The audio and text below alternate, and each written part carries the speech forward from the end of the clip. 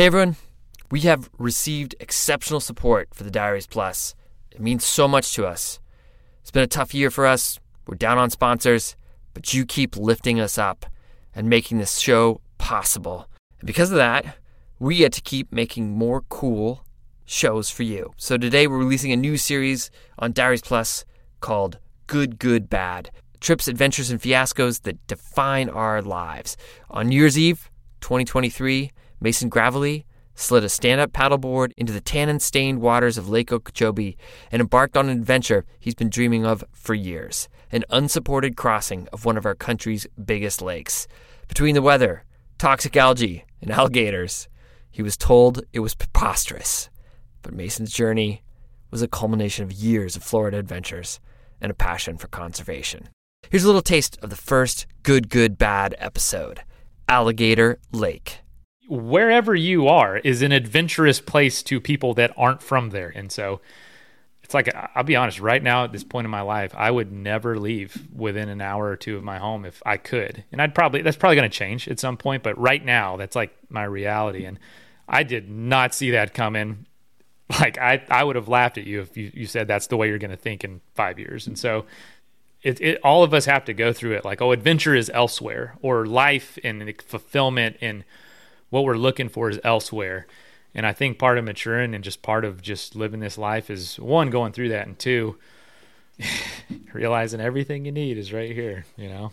How many times have people told us that? But it takes learning it yourself, you know? Subscribe to Plus now for the full story and access to all new episodes. As always, thank you for your support. Now, on to the show. If you could picture a town which really, it looked like a ghost town. So it was pictured sort of deserted, boarded up houses, empty schoolyards, vacant, shopping lots and parking lots, rundown stores. And it really felt like you were riding through a town where everyone had left. This is Leon Morton. We had been told about this place called Charlie's. And this is Charlie Turnbull. And so we searched around for a while. I remember we did some loops around the town and we were kind of looking for it. And then finally we found it. It was kind of on the edge of town and there was just a neon sign that said open. And so we walked on in. The bar that we had walked into was at complete odds with everything we had just seen outside in the town. It was like a little slice of paradise in the middle of the desert. In 2015, Leon and Charlie, they put together a group of friends for a bike ride across a section of America. They were obsessed with a book, a quintessentially American one. Maybe it was one you read in college or high school.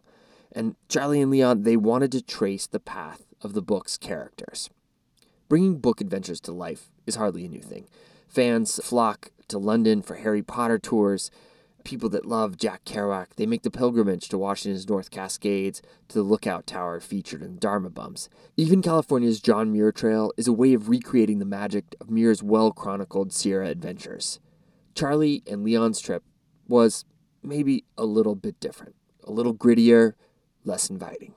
Certainly not as magical or scenic as visiting England or the Cascades. But it's one, as Americans, we often forget about, one that millions of Americans completed as they looked for a better life. Maybe your grandparents made this pilgrimage, or at the very least, they knew someone who had. Get ready to start pedaling. Today, producer Elizabeth Nakano brings us the story of a small community that left a big impression on a couple of travelers. I'm Fitzcahall, and you're listening to the Dirtbag Diaries.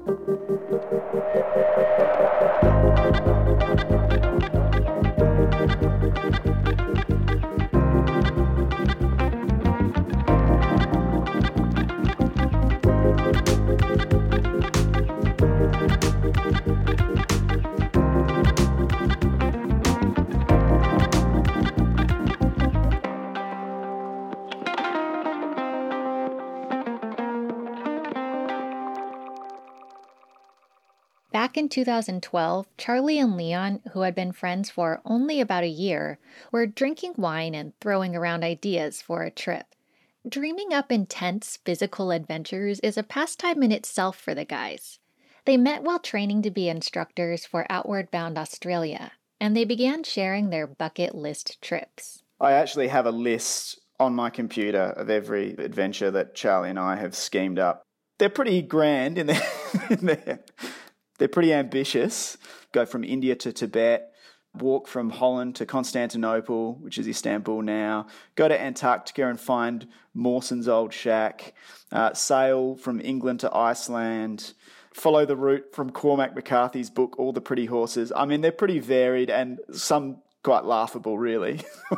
When I read them out loud, they're not all of them are possible, but it's a fun thing to do. So that night, over a bottle of red wine, the guys came up with a new idea for the list. And then the dispossessed were drawn west, from Kansas, Oklahoma, Texas, New Mexico. From Nevada and Arkansas, families, tribes... That's Charlie reading from John Steinbeck's Grapes of Wrath. Okay, so here's the Cliff Notes version. The Grapes of Wrath takes place during the Great Depression, and it follows the Joad family. They're poor farmers who are forced from their home in Oklahoma in the 1930s during the Dust Bowl, a period of dust storms and drought across the American prairies. While the Joad family is fictional, they were based on the tens of thousands of real people who left their homes and set out to make new lives in California. And it's a perilous and daunting and tragic adventure, but they're on the road and they're just trying to make things work. And for some reason, I was really drawn to that aspect of it.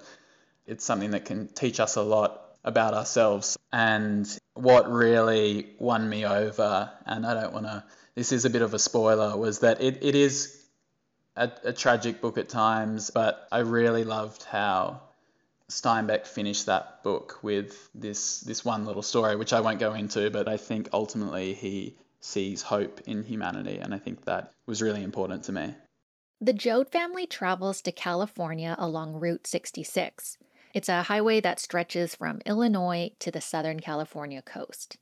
The family starts in Sallisaw, Oklahoma, and that's where Charlie and Leon officially kicked off their own journey. It was 2015 when they started, and their trip plans had changed a bit in the 3 years since they dreamt it up.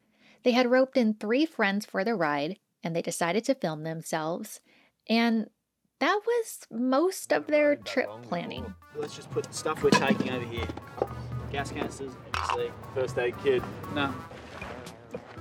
My understanding is that... We really did very little to prepare other than know what direction we were cycling in. We literally just looked at Google Maps. We didn't even look at a weather forecast for what the temperature was like in Texas and Oklahoma and Arizona in July. So we got there and I think we all hit the ground and then thought, wow, this is pretty hot. And then we also found that we were cycling from east to west, and that's the wrong direction to go at that time of year as well because of these massive headwinds. So I think one of our friends or mothers or someone very kindly emailed us that, just as we were getting on the plane to come over. We budgeted 29 days for 1,600 miles. So I think that's pretty much the whole state of Oklahoma, across the panhandle of Texas, into New Mexico, across Arizona, and then, and this was the real kicker, up into the Mojave Desert in July, and then down into Bakersfield.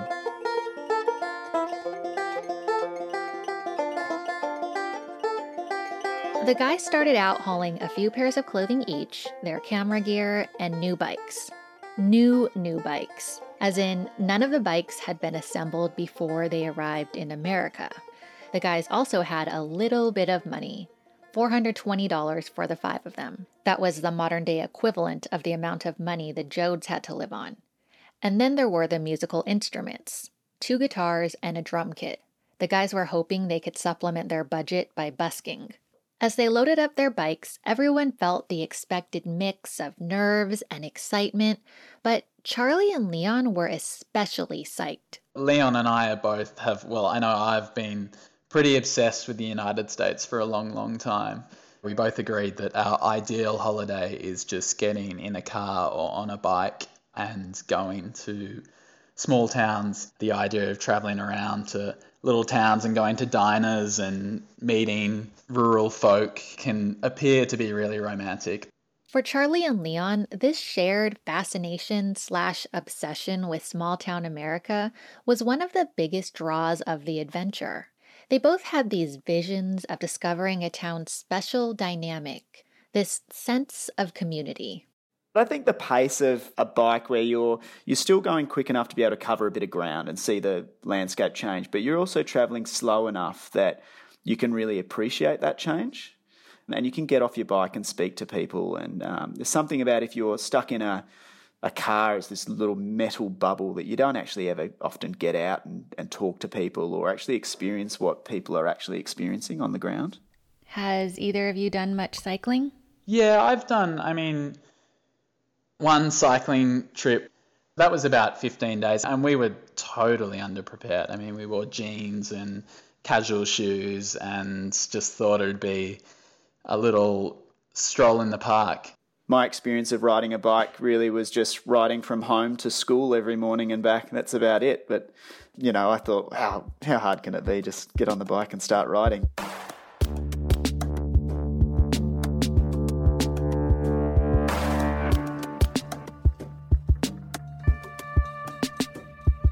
So, what do your days look like when you're trying to relive the Grapes of Wrath? We're waking up at 4:30, 5 o'clock in the morning, have a quick breakfast that was some sort of bircher muesli or something quick and easy. The bircher muesli sounds delicious and gourmet, but it could have also been called gruel, I think. When you think about planning a long duration adventure, you think about being really efficient and packing light and getting all these lightweight dehydrated meals so you can really save every kilogram in your pack. But because we were on such a tight budget, we were just shopping at these family dollar stores and Dollar General where we were just buying the cheapest nutritional stuff we could get, which a lot of the time was canned black beans or canned beans and some pasta, which of course is really heavy to carry.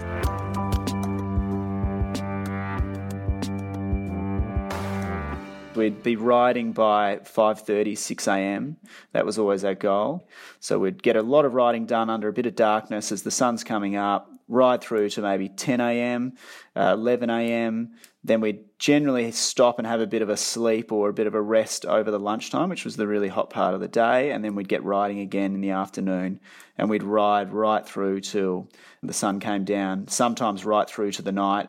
The guys were eager to meet people on their journey, so they'd aim to make it to their destination by 6 or 7 p.m. After arriving, they'd spend a few hours uploading that day's footage before heading out. And they had no problem finding people to hang out with them and talk about their lives or offer them free food or a place to crash for the night. The ease of all these positive interactions was kind of surprising. Not just because of how open and generous so many people were, but because the guys looked, well, unusual. If you're sitting on your porch looking out and you saw a group of cyclists riding by, you'd see one guy with very little equipment riding really fast ahead of the pack with a camera, and then he'd stop, he'd prop up the camera, get in a position to take some footage, and then you'd see very slowly behind him, trundling up, you'd see another two people on bikes without trailers, and then a good 100 metres behind them, you'd see another two people riding bikes with trailers going a lot slow, laden with musical instruments, drum kits, guitars, looking really dishevelled, dirty, tired, sweaty. It wasn't a pretty look. They would have stopped at least once or twice to adjust something on the bike or to change a tyre or to make a peanut butter and banana wrap or something. It's obviously riding through farmland. It's very windy, so you get like a lot of dirt on your face and it kind of looks like you're wearing eyeliner and your legs are just brown and you're not sure if it's a tan line or if it's just dirt, and you kind of take your sock off and your feet are super pale, and then your leg is just this manky kind of brown color. And it was so hot and the sun was so fierce that every day we would obviously put a lot of sunscreen on. So it got to the point where you'd put sun cream on and, on your face, and you'd look at your hands and there was just this kind of brown goo on your hands, just brown, dirty sunscreen. And we had maybe 2 showers the entire time. So it got pretty nasty. And on top of that, we were sleeping at the back of gas stations and behind dumpsters and Under bridges. Under bridges, yeah. It was pretty grimy. You absolutely would smell us before you saw us. Yeah. It was offensive. It was really offensive.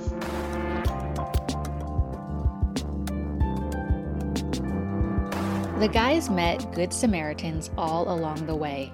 Like this one day in Oklahoma, when the owner of a pizza restaurant gave them a free meal and bandanas to protect their heads from the sun. And there was the day one of the guys fell off his bike and tore an arm muscle. A husband and wife gave the guys a place to stay that night. And all throughout the trip, people gave them money. There are so many moments where if someone hadn't given us that lift to the bike shop to get a new tyre, or if someone hadn't offered us a place to camp for the night, we wouldn't have made it to the end. We just wouldn't have done it. I think we found that at ground level, there are so many wonderful communities and generous people who wanted to help their neighbours, who wanted to see their communities thrive, and who were going to look out for a bunch of cyclists that rode through their town. But there were sobering moments too. Like outside of Albuquerque, when the group ran into a man who said he hadn't eaten in 3 days. He said he had mental health issues, and he was preparing to commit suicide. The guys called for help and sat with him until it came. He went into the back of an ambulance, and I guess we all assume he went and got some help.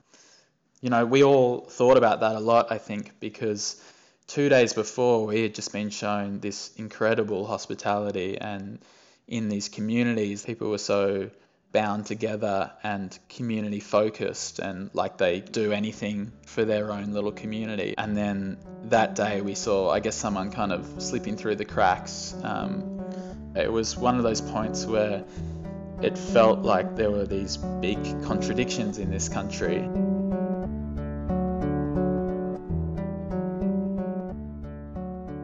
After the break, Charlie and Leon confront another confusing situation.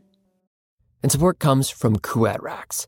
They just released the Ibex, an overlanding truck bed rack that handles substantial loads both on and off the grid, because being off the grid is dope.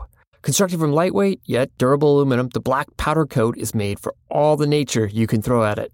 Available in 6 different frame sizes to accommodate most truck models, the Ibex is engineered for adventure with versatile full and half-height configurations. For more details, visit kuat.com. Kuat, because you will absolutely love this bed rack and all the dope places you go.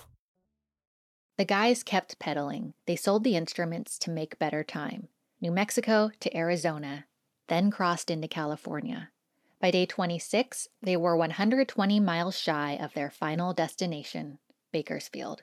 And that day was especially difficult, cycling through the Mojave Desert. By the time they reached their stopping place for the day, a place called Hinckley, they were sweaty and hungry and exhausted.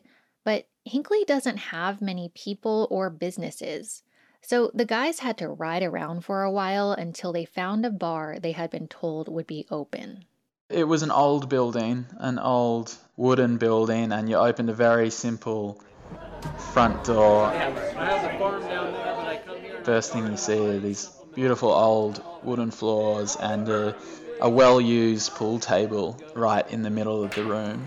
And then you turn to your left and you see, I guess, a small bar, maybe about 10 people sitting around it, all of them in cowboy hats and boots. And on the wall you just see photos of all of these community members and at various different events, in various different costumes. Basically, it kind of felt like it was the story of this town on the walls of this bar. And then we walked around the bar and there was just a table of food there, like a big buffet style table. And it wasn't even a question. I feel like we walked in and they just said, help yourself. I remember how hungry I was that day, but walking into that bar and seeing cold beer being poured in jugs and just the smell of barbecue that had been cooking all day. And there was beans and rice and slow cooked barbecue, and we just weren't allowed to buy our own beer. Beer after beer came from these very friendly locals. Hinckley was the kind of small-town community Charlie and Leon had envisioned when they first dreamt up their bike ride. They really welcomed us wholeheartedly, and you very quickly felt very connected to these people. It became very personal very quickly, I think. I don't think I've seen such a bond in a community before or after that. I remember speaking to the owner, Charlie, and asked him if he lived in town, and it became very clear very quickly that he didn't live in town. He actually lived hundreds and hundreds of miles away, but he owned the bar and came back every week just to give the people of this small town somewhere to come every Sunday, to share a meal, come together as a community. The name Hinckley might sound familiar because of Erin Brockovich. Some of you might remember a movie about a law clerk named, you guessed it, Erin Brockovich. It was based on her real-life investigation into the company Pacific Gas and Electric, or PG&E. PG&E had a gas pipeline in Hinckley, and it was dumping contaminated water into unlined ponds. The groundwater supply was affected. Many residents developed serious medical conditions, although there's ongoing pushback from industry scientists about whether the compounds leaked into the water were responsible. Charlie and Leon didn't know all of this going into Hinckley. The story came out as they circled the bar talking to people. We learnt that once upon a time, this town was a thriving little town with schools and shops and healthcare facilities, everything that a modern town nowadays would have to survive and operate well. I remember talking to one couple about what had happened there, and at one point they pointed me to this certain area on the wall of the bar, and it was full of photos of men and women, and they told me that that wall was basically a memorial for their friends and prior residents of the town who had passed away because of the PG&E contamination. PG&E was hit with a class action lawsuit by Hinckley's residents. In 1996, the company ended up paying out a multi-million-dollar settlement. In the Erin Brockovich movie, the residents are triumphant at the end. They went up against a corporate giant and won.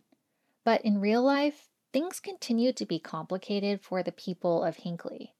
Lots of them left the community. Property values dropped because of the stigma. Businesses closed. Those who stayed had to deal with another water crisis. In 2008, the contamination started spreading. PG&E was hit with a $3.6 million fine for that. To Charlie and Leon, Hinckley was a striking reminder of what hadn't changed in America since the era of the Joad family and the Dust Bowl. What had happened in the town and what was continuing to happen completely changed the makeup of this town and ultimately destroyed it.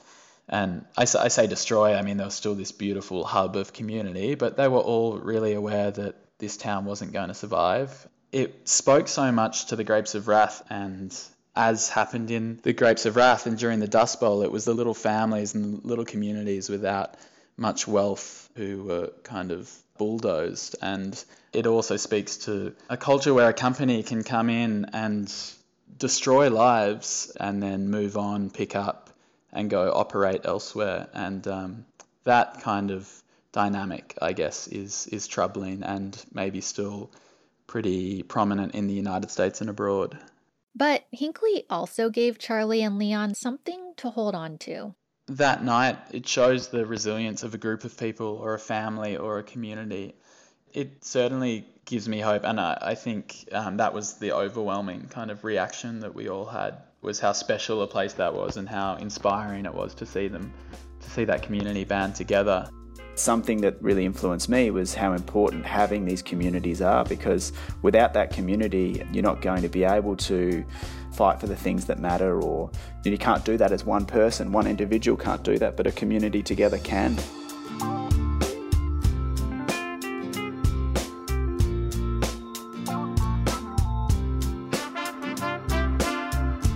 Thank you to Charlie and Leon for sharing their story. The Bikes of Wrath is now showing in cinemas across the United States, Canada, and Australia.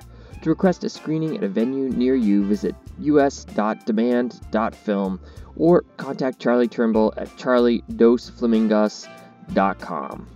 Music today from Bradley Carter, Jacob Bain, Ketsta, and Publish the Quest. Tracks are courtesy of Free Music Archive or from the artists themselves. Jacob Bain and Nis Koto composed our theme song. You can find links to the artists at our website, dirtbagdiaries.com. This episode was produced by Elizabeth Nakano and edited by Cordelia Zars. Becca Cahal is our executive producer. I'm Fitz Cahal, and you've been listening to the Dirtbag Diaries. Thanks for tuning in. So that I could write these songs. Maybe it's an attempt, it's just an attempt now to try and right some wrong that's been going on. I heard you say that you tend to lose track of the days. Well,